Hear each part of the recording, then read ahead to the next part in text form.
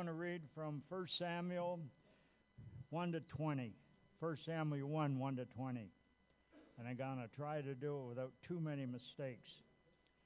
There was a certain man from Rathaim, a Subhite from the hill country of Ephraim, whose name was Eliana, son of Jerome, the son of Elihu, the son of Tohu, the son of Zup, an Ephraimite. He had two wives. One was called Hannah, and the other was Peninnah. Peninnah had children, but Hannah had none. Year after year, this man went up from his town to worship and sacrifice to the Lord Almighty at Shiloh, where Hophni and Phinehas, the two sons of Eli, were priests of the Lord. Whenever the day came for Elkanah to sacrifice, he would give portions of the meat to his wife Peninnah and to all her sons and daughters. But to Hannah he gave a double portion because he loved her, and the Lord had closed her womb.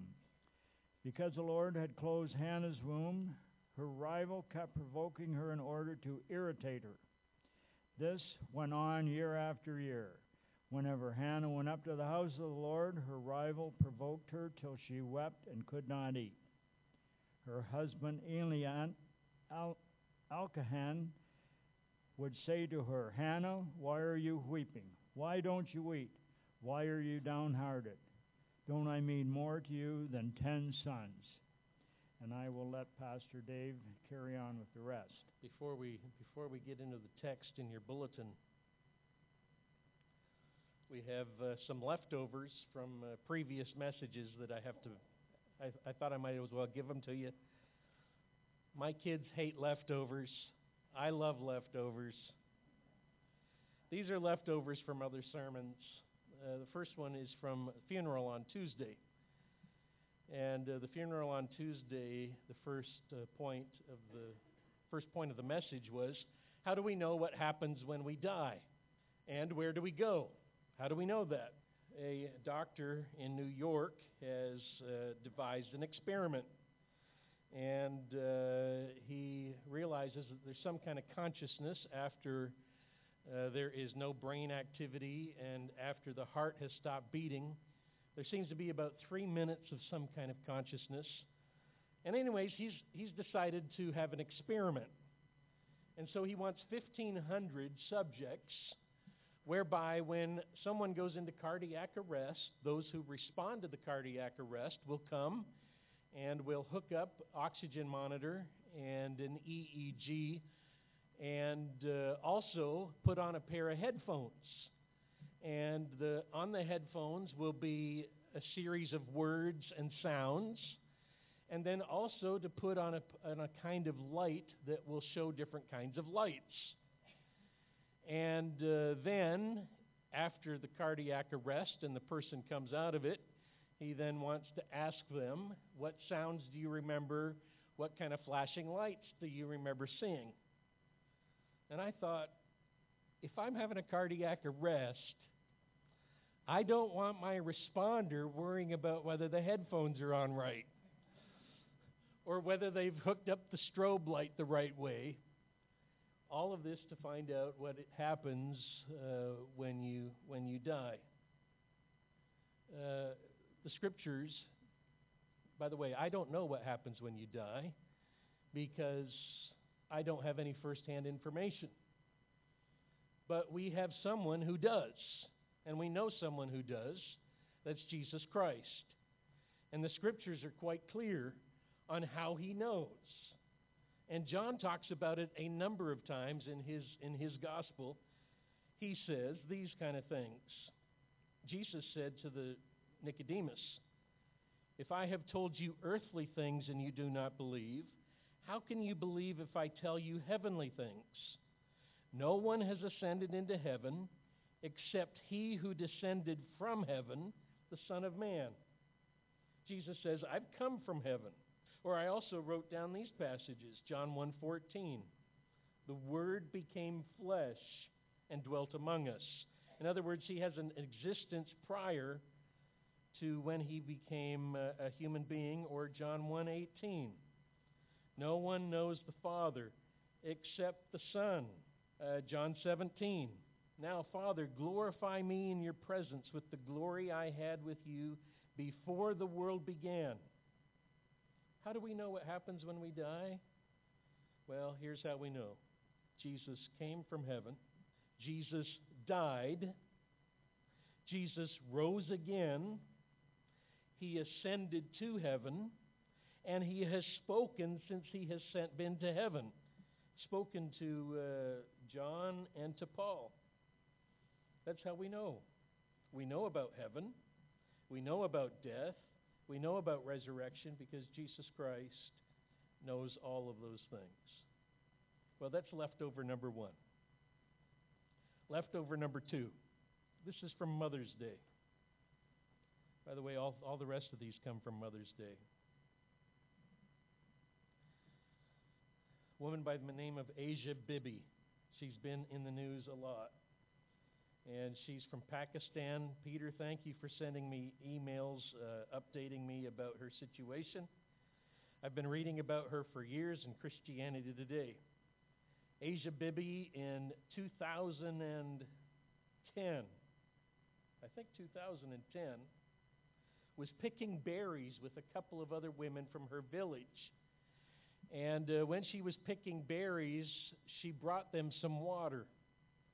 However, she drank out of the water that she brought to them. And because she is a Christian and she is a lower caste, they were deeply offended. And afterwards accused her of blasphemy, of saying things against the Prophet Muhammad. She was then arrested, put on trial, 2010, and condemned to be killed. And she has been waiting for that sentence to be carried out. 2018, the Supreme Court of Pakistan heard her case and felt there was no evidence strong enough to convict her. Testimony was not coherent and not the same, and so they vacated the case. The governor of Punjab, a Muslim, was killed for defending her. The Pakistani minister in charge of Christian relations, also a Christian, he was killed for defending her. There is a bounty on her head of 500,000 rupees. Finally, this year, May of 2019, the Canadian government brought her to Canada to join her two children. Thank you, Canadians. And thank you, Prime Minister Trudeau, who met with her. They are now in hiding because a Canadian man has vowed that he will kill her. I thought, wow. Here's a mother of two girls. Her two girls are with her here in Canada, and her husband. A mother of two girls willing to stand up for her convictions, the only Christian family in the village, and unwilling to convert to Islam, and that was the major problem. Leftover number three. This is also from Mother's Day. This is the problem with abortion laws. Let me read what I've written here first. Sad to think that the most dangerous place in the world for an unborn baby is the womb of its mother. Completely against nature, shows our depravity that the most dangerous person for an unborn baby is the baby's mother. In preparation for Mother's Day last week, I was reading the book of Deuteronomy. God prohibits and condemns the sacrificing of children. And in fact, there are 18 scriptures about the sacrifice of children. One of the Psalms even has it as part of a song. The Canaanites and the Palestinians practiced child sacrifice. The Phoenicians practiced child sacrifice. It was one of the reasons that God was giving Israel their land. But eventually, Israel would adopt those same practices, worship those same gods, and also practice child sacrifice. And some of the kings of Judah would do the same thing. And I asked myself, why would somebody sacrifice their children? The answer is easy. You sacrifice your children because you think you will have a better life because you sacrifice your child. That's the same reason why we abort babies. We abort babies so that we can have a better life. When Christianity came to the Greek and the Roman world in the first century, Greeks and Romans practiced infanticide. Either abortion or infanticide was practiced by the Greeks and Romans, usually killing a baby girl. In fact, they've done studies where they have looked at 600 Roman families. And out of 600 Roman wealthy families, only 6 of them had more than one girl because girls weren't wanted. And the father had complete control over whether the child would live. Until Christianity came. And Christian families went against the norm. And they can tell this by looking at inscriptions, because Christian families would have many girl children and not just one. The difference? Christianity makes the difference. And we need God to turn the hearts of mothers to their children. And that's where it's got to start. That's leftover number 3. Okay, leftover number 4 is the text before you. And let me start reading again. Thank you, Jim, for trying to read those names. I pronounce them a little differently than Jim. There was a certain man from Ramathaim, a Zuphite from the hill country of Ephraim, whose name was Elkanah, son of Jeroham, the son of Elihu, the son of Tohu, the son of Zuph, an Ephraimite. He had 2 wives. One was called Hannah, the other Peninnah. Peninnah had children, Hannah had none. Year after year, this man went up from his town to worship, to sacrifice to the Lord Almighty at Shiloh, where Hophni and Phinehas, the 2 sons of Eli, were priests of the Lord. Whenever the day came for Elkanah to sacrifice, he would give portions of the meat to his wife Peninnah, to all her sons and daughters. But to Hannah he gave a double portion, because he loved her. And the Lord had closed her womb. Because the Lord had closed Hannah's womb, her rival kept provoking her in order to irritate her. This went on year after year. Whenever Hannah went up to the house of the Lord, her rival provoked her till she wept and would not eat. Her husband Elkanah would say to her, Hannah, why are you weeping? Why don't you eat? Why are you downhearted? Don't I mean more to you than 10 sons? Notice these things from the text. This is during the days of the judges, sometime between 1400 BC and 1100. An ancient story. 40 years before Israel ever has a king. And Elkanah has 2 wives. A polyamorous relationship is the word they use today. Today, when we use the word polyamory, we mean a relationship between more than 2 people, at least 3, and today polyamory means it is consensual. We don't know if that's the case with Elkanah and his 2 wives. The law of God allows such marriages to exist, but God's design for relationships and marriages is that no such marriages exist.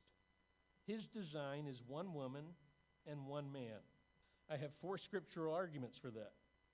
First of all, every multiple wife family in the scriptures is portrayed negatively, as is this one. There is bitterness, rivalry, and there is a lack of love. Now, I don't know if Tom meant to say this, but I'll say it. It's hard to just have one spouse and give enough time, attention, and love for one. That's a full-time job. How do you do that for 2? Of course, it's not going to work. Secondly, when Jesus discusses marriage, he refers back to Genesis 1 and 2, that divorcing one wife and marrying another is adultery, because God's design is 1 woman and 1 man. That's why it says in Genesis chapter 2, the Lord said, it's not good for man to be alone. I will make a helper suitable for him, or a helper equal to him. Exactly what he needs. Exactly on his level. That's why a man leaves his father and mother and is united to his wife, and they become 1 flesh. How many fleshes? 1 flesh. 2 become 1 flesh. When you have 3, you have 2 fleshes. Not God's design. It doesn't work. In fact, my own thinking, is that when you go out and have sex with someone who is not your wife, you create a one-flesh relationship somewhere else, and it damages the one-flesh relationship you have with your wife. Finally, the Scriptures tell us that pastors and elders in a church are to be a one-woman man. King James, the husband of one wife. Notice in the text that Elkanah loved Hannah more. Peninnah had all the kids. And every year when they went to the tabernacle to worship God, I would suppose they're going for the Passover and the Feast of Unleavened Bread. And every year they went, they would have a big meal. And they would give out the pieces of meat. And Hannah always got twice as much as everyone else. Now in my notes I put down that Peninnah got hamburger and round steaks. And Hannah got prime rib, a porterhouse, and filet mignon without the bacon wrapped around it. And this caused problems. And so every year when they went to worship, it was just bitterness and fighting. Because the one wife would always provoke the other one and would be irritated how she's being favored. What was supposed to be the best day of the year, the most religious day of the year, and the most holy day of the year, for Hannah was the most distressing. And she would end up weeping and not being able to eat. And the text says that the other wife actually calls her enemy or her adversary or her rival. And she would rub it in and torment her. And poor Elkanah, he knew his wife was upset and he wanted to help. And wives, please forgive us husbands. Sometimes we can be obtuse. Because he says, don't I mean more to you than 10 sons? You don't need children, you got me. Come on, what else could be better in life? You've got me as your husband. That's never the answer. So notice what happens. Once when they had finished eating and drinking, obviously she's upset. Hannah stood up. Eli the priest was sitting on his chair by the doorpost of the Lord's house. In her deep anguish, Hannah prayed to the Lord, weeping bitterly. She made a vow, saying, Lord Almighty, if you will only look on your servant's misery and remember me, not forget your servant, but give her a son, then I will give him to the Lord for all the days of his life. No razor will ever be used on his head. By the way, a Nazirite vow. And this is a Nazirite who kept the vow, different from Samson. He will never cut his hair his entire life. As she kept on praying to the Lord, Eli observed her mouth. Hannah was praying in her heart. Her lips were moving, but her voice was not heard. Eli thought she was drunk and said to her, How long are you going to stay drunk? Put away your wine. Not so, my lord, Hannah replied. I'm a woman who is deeply troubled. I've not been drinking wine or beer. I was pouring out my soul to the Lord. Do not take your servant for a wicked woman. I've been praying here out of my great anguish and grief. And Eli answered, Go in peace, and may the God of Israel grant you what you have asked of. 4 quick things. Number 1, God's people will have misery, deep anguish, bitter weeping, and be deeply troubled. You will have it in your life. What will you do? Pray out your trouble. Pray out your trouble. The Lord Almighty can do anything. And so she makes a vow to give the answer of her prayer completely to the Lord. An amazing vow. Unusual. To take a small child and give him completely to the Lord. To live there. To be raised there. And to serve the Lord all his life. There will be times when your motives will be misread just like Hannah's motives. And her behavior is misread. Especially if you're on fire for God, your motive will be misread. Eli pronounces a blessing on the prayer. Hannah says, May your servant find favor in your eyes. Since she went her way and ate something, her face was no longer downcast.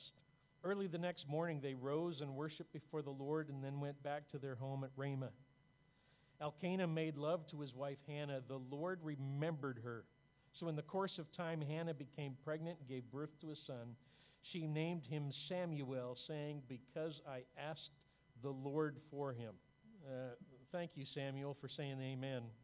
Ask in Hebrew is sha'al, and here Shammah or Shamu. After pouring out your soul, after praying, leave the problem with the Lord. Leave it with the Lord. Eat, smile, worship. That's what Hannah did.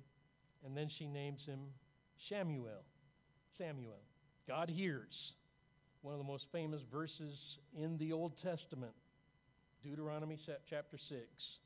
We call it the Shema of Israel. Shema means hear. Starts out, hear, O Israel. The Lord our God is one.